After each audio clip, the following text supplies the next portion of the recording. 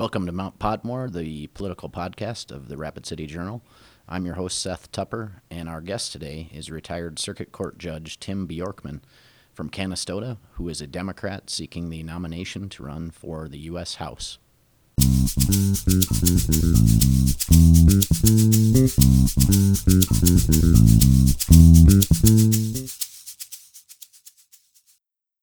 I invited you to talk about the gun law reforms that you recently proposed.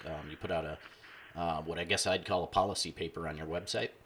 And before we get into the specifics, I wanted to ask you a little bit about your philosophical approach to the problem of mass shootings. And in the days since the February 14th mass shootings at a high school in Florida, I've heard a lot of Republican politicians say that we need mental health reform and we need better security at schools.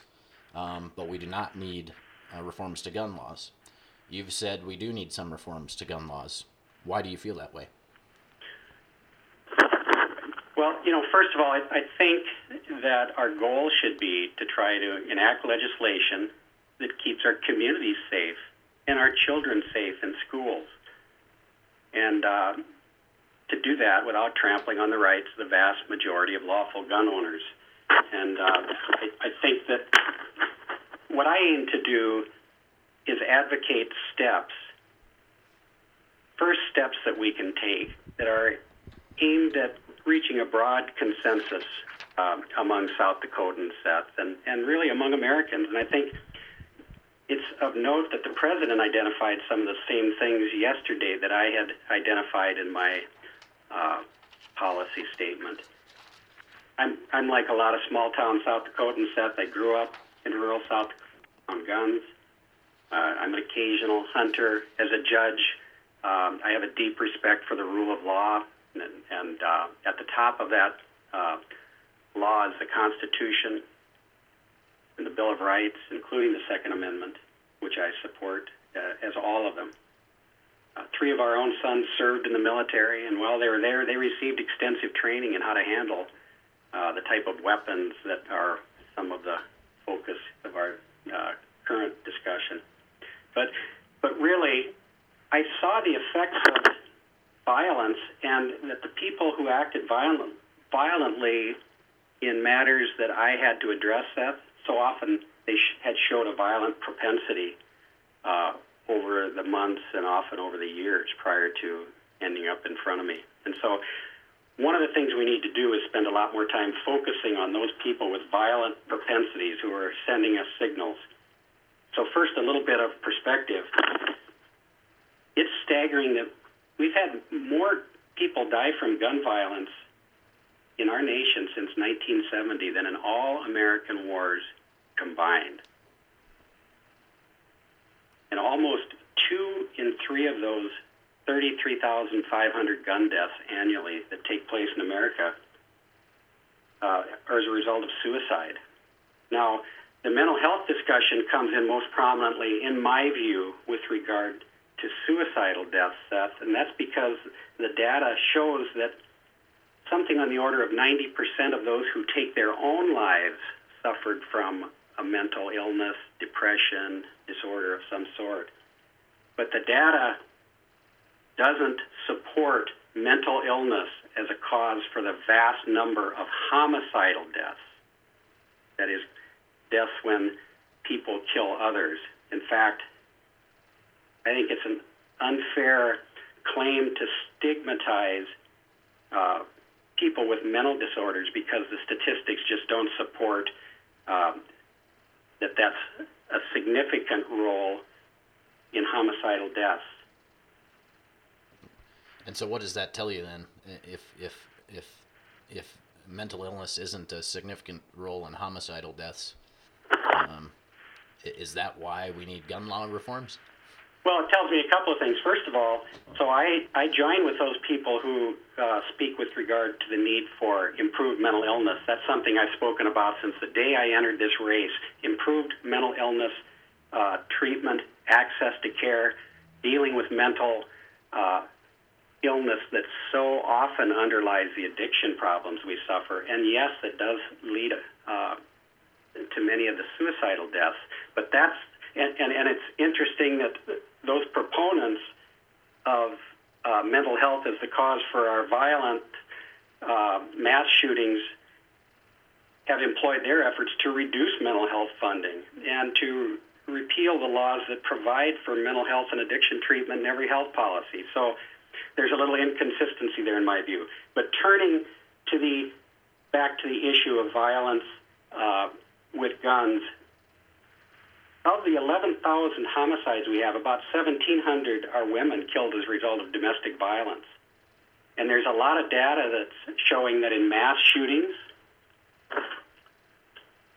close to 60% of them involved killing a family member or a current or former intimate or the shooter. So you can't get away from the propensity toward violence. It often starts in a domestic setting. Now, we've experienced about 320 deaths annually over the last 5 years from mass shootings, which generally are defined as shootings with 4 or more people being killed. And those are the ones right now that are the focus of most of the attention.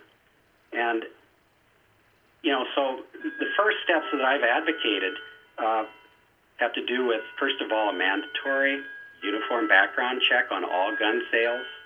Well, not just I see that's the first proposal you listed in your paper, and I wanted to kind of go one by one on these and look at them. And so, mandating a uniform background check on all gun sales. Let's say that's enacted, and I'm curious about how that works in the real world. If I go to a gun show, for example, here in Rapid City, and I try to buy a gun, if there's a law mandating uniform background checks on all gun sales, what happens then? Well, that's one of the things that opponents of all private sale background checks have pointed to. So what I want to do is make it as efficient and painless and seek for as great a compliance as possible. So for private transfers, first of all, gun shows, those should go through the same background checks as any other gun dealer has to go through.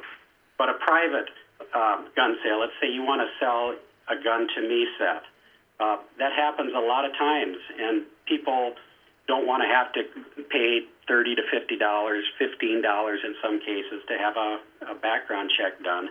I think there's a legitimate role of government in protecting the public safety, that those be done through law enforcement at no cost. And I think it's also, prudent to have an estate transfer so that I could leave my guns to my sons without going through that background check. But otherwise, it should be uniform. But would there be would you propose then a penalty? As you say, there are a lot of private sales, and a lot of them that if they don't come forward, the government would never know about. So would you propose then maybe a penalty if it's found out that somebody sold a gun privately without a background check, or how do you enforce that? Well, of course, there has to be a penalty for violating the law, and it has to be enforced. So that if I have a gun in my possession that, or if it comes out that I sold a gun without having gone through the required background check, I should be held criminally accountable, just like a dealer would be. Mm-hmm. You've also proposed prohibiting any device such as bump stocks that convert a semi-automatic weapon into an automatic weapon. And I guess some people would ask, why not go farther? Why not just ban the ownership of semi-automatic weapons like the AR-15 that was used in the Florida high school shooting? Right. I think those are all legitimate topics for debate, Seth. Again, what I'm trying to do is to propose immediate measures that would have some broad consensus. We can talk about and debate about whether clips should be limited to, say, 10 rounds or 15 rounds or 5 rounds. And we can talk about whether semi-automatic guns of all sorts should be prohibited. But the focus of this proposal is to set out first steps that we should all be able to agree on, or at least the vast number of South Dakotans should be able to agree on, gun owners, non-gun owners alike. Okay. Another point you made is prohibiting people on the government's terrorist watch list from buying firearms. This has been something that many people for years now have said scratched their heads and said, how is this not enacted already? What's your take on that? How is it that we haven't been able to gather up the political will to prohibit people on the terrorist watch list from buying firearms? Well, it's hard. It's hard to justify, other than speaking to the extraordinary power of the NRA to control legislative decisions in this country. It's stunning to think about all the discussion of foreign terrorists within our borders, but then to say that, but if they get within our borders and we are suspicious of them, and so that we won't let them get on a plane, but they can go and buy whatever assault rifles they want, that is really an absurd outcome. Yeah. Doesn't the fact that we haven't, as a country, been able to take care of that problem, does that discourage you from believing that any of your other proposals would get any traction? No, I mean, I really think that this moment is pivotal. There's change coming, all across the state, and I think across the nation. People are very fed up. And it's not just the NRA, Seth. It's, wide variety of issues. Progress on solving our biggest problems is blocked time and again by the special interests that control Washington. And our congressmen rely on that kind of PAC money to get into office, and then they find when they get there that that's a great way to keep them in office. And so they build these enormous war chests. And we have something like a 15% approval rating in Congress, but a 90% reelection rate for them. So pretty clear to me that we have a lot of people we're not happy with, that we're having a very hard time firing. And I will tell you that I hear everywhere I go how strongly people like me believe in congressional term limits. That is the number one unspoken issue in this campaign. How would you propose that, and how long of the term limits would you prefer? Well, not only would I issued a press release supporting constitutional term limits months and months ago, Seth. Okay. And I believe in 3 terms for Congress, 2 terms for senator. The one thing you do right away is you have a senator with the second 6 years of his or her service totally unbeholden to special interests. Right now we have senators and congressmen spending half or more of their time while in office, Seth, raising money. During the time that they're in session, they will go from a vote over to the Democratic and Republican National Congressional Committee offices dialing for dollars. It's an offensive system. We should not be paying our congressmen to sustain themselves in office by raising money like that. And one of the ways to keep fresh ideas and a younger generation of public servants in office is to have that kind of change. I'm as a small town South Dakota lawyer, I set up lots and lots of community groups, and we always had term limits there. My own life reflects term limits. I served on our church board under term limits rules for years, and I served on the parole board 1 term, and as a judge a little more than 1 term. And those were purposeful because I think it's important to have fresh ideas, and I reject the thinking that there are only a few select South Dakotans who can serve us in Congress. We have a lot of people who can serve. We need to keep the lanes open for them to and keep the ideas fresh. Getting back to some of your gun proposals, you've a couple others you've proposed individually were red flag laws to allow a court to temporarily remove guns from people who pose a danger to themselves or others. You proposed interventions like you mentioned the Sandy Hook Promise. Can you tell me a little bit about that? What kind of interventions you're talking about? Sure, I'll answer that, and then I'll dovetail back to those red flag laws you mentioned. Well, the Sandy Hook interventions, again, aim to focus at kids who are disaffected, left out, being bullied. The kids who go off alone, like this young man in Florida reportedly did, and were ostracized by the group. And they try to focus on reaching out to those kind of at-risk kids. Again, it's very important to think in terms of the reality. We have all this information about people who demonstrated a propensity toward violence. And this young man in Florida did the same thing. And in fact, in all school shooting cases, something like 60% of those cases of school shootings, someone knew. Someone knew that that person was going to carry out shooting and didn't intervene. And so the Sandy Hook Promise tries to identify those individuals with violent propensities and tries to introduce to them some attention and care.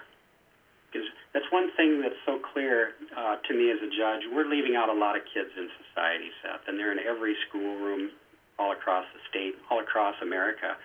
And they often come from really bad homes, but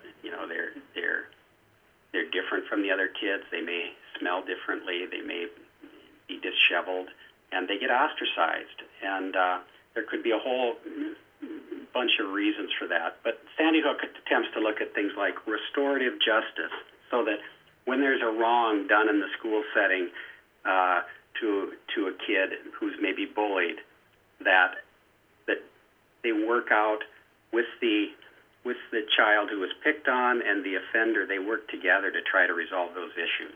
Okay. Well, there's that kind of intervention, and then there's another level with the red flag laws that you've referenced, where a court could step in apparently and temporarily remove guns from people who pose a danger to themselves or others.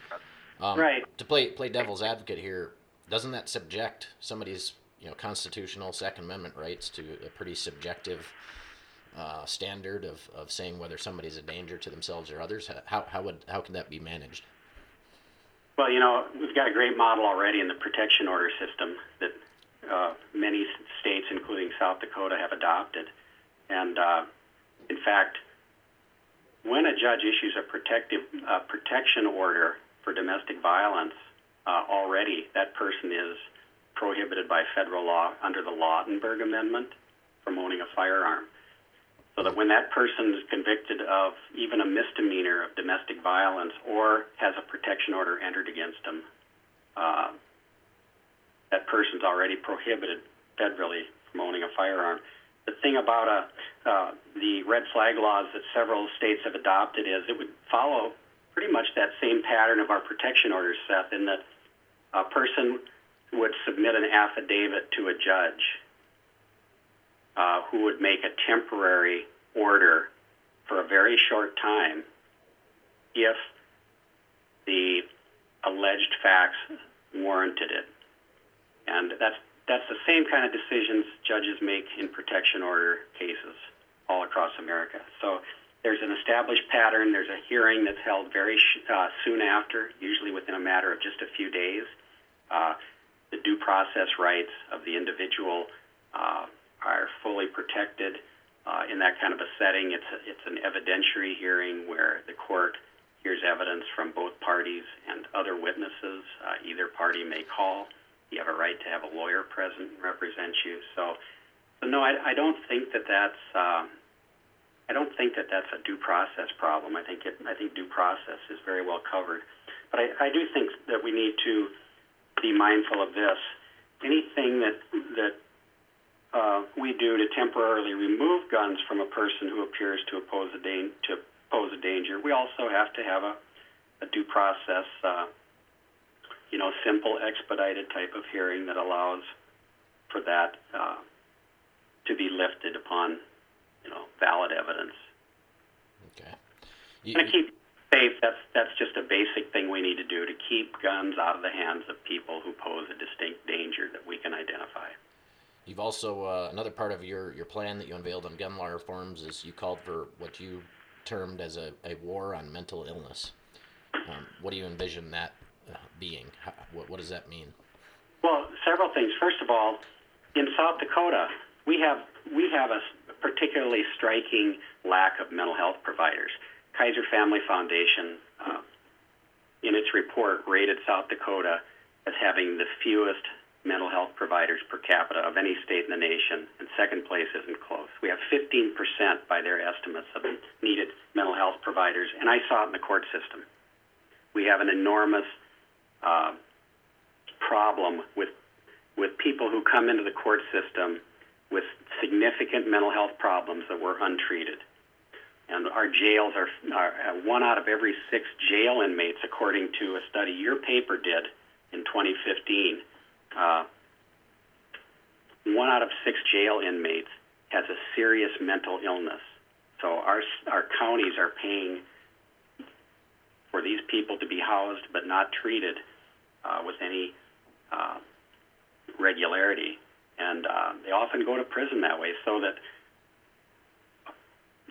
we house roughly twice as many people who have a severe mental illness in our jails and prisons today, Seth, in South Dakota, as we do in mental facilities. So what's the solution here? Because we've had a lot of ongoing stories and coverage here about the lack of mental health professionals in western South Dakota, but nothing has really, there have been some efforts, but the problem has persisted. So is that a government role to step in, and how do you fix that? Well, as I said earlier at the outset, and as I said the night I announced for this office, one thing about the Affordable Care Act, which did not get repealed with a Republican majority in each house and a Republican president, is that it provided coverage, mandatory coverage for mental health and addiction treatment in every policy. And what we saw is people pouring in to get deferred maintenance for mental health and addiction, among other health care problems. We have a very sick population, and it's extremely penny-wise and pound-foolish for us not to get them treatment. Even in our own state, the vast number of people who came before me lacked that kind of care before they got into the court system and didn't get much in it. So the first thing that we should be working on doing is making sure that we have affordable health care for every American. We treat everybody in this nation eventually, Seth. It's just that the poor and those left out of the health care process get their treatment in our emergency rooms, in our jails, and in our prisons. And it's often after many, many problems have happened, and when treatment they're not as amenable to treatment, and at far greater cost. And so, but what do you do it's one thing to have coverage, but that doesn't do any good if the nearest provider is 300 miles away. So how do you solve that problem? Well, again, that's the other part of it. As I mentioned earlier, we need to beef up our providers in this state. And the reason we don't have many providers in this state is we don't have coverage for people who have the mental illness. So as we have access to health care for these people, we're going to have more providers come in to fill the need. I think it's a chicken and egg thing, Seth. We don't have, in this case, for example, we don't have access for 40 to 50,000 South Dakotans who don't have private health coverage and yet don't qualify for Medicaid because they don't have a child in the home who's dependent on them. So we have this big group of people in need of mental health care, and they're the ones who are filling our prisons and our jails, but they don't have access to health care. If we had health care coverage that they could buy into, we would see providers start coming to South Dakota to fill that need. But the other thing is, when I talk about declaring war on mental illness, I think we really need to emphasize and encourage students, the young generation coming up, to help fill those needs in our healthcare system. And I think we do that by incentivizing people to go into child psychiatry, being psychologists, and so on. Because what we don't understand with all the talk about workforce development, the large percentage of people we have who are neither working nor looking for work and aren't able to hold a job because they're struggling with mental health and with addiction that it often leads to. That's stunting our economic development all across the state. And so the first thing is we need to have access that's affordable for these people for coverage. And then as we have more need for coverage, we're going to see more providers coming in to fill the gaps. All right. I want to hit the last point you made in your proposals on gun law reforms was removing the ban on the Centers for Disease Control studying firearm violence. Is this an issue like with the terrorist watch list or whatever, where you feel like special interests have stopped that from happening? Well, I don't think there's any question that they did, Seth. And anything that throttles the free exchange of information, especially when our federal government, who serve us, is the one trying to generate it, that's very troubling to me. We've lost maybe 20 years of data. I think this effort started in about '96 to throttle the CDC from funding studies for firearm violence. So we've lost a whole couple of decades of data that could have been generated. And we've relied on private entities like Everytown for gun safety and others to fill that gap. But there's much more to be done. Okay. I think it all comes down to this, though. We need to have a thoughtful, respectful discussion unimpeded by special interests about gun violence. And, our time on Earth is so fleeting. We're all going to be gone and forgotten in a few years. But what we do now, or what we fail to do, is going to determine the kind of America we leave behind for our children, your children, and our grandchildren. And so maybe the most troubling thing of all to me is just how does our congressional delegation rationalize to themselves their silence on gun reform in the midst of these little children being slaughtered? As our representatives in Congress, shouldn't we expect them to lead the discussion here in South Dakota? And I would also invite Dusty and Chantel, who seek to be our lone representative, to share their views on these issues. And I think the press has a role in asking every candidate to provide in writing what their position is on these issues, and give them 3 or 4 days and publish the results of those responses. Well, and that's the role we're trying to play here, and I think that's about as much time as we have for today, and that's a good place to end. And thank you for coming on and discussing all this with me. Thanks for having me, Seth. Great talking with you. You bet.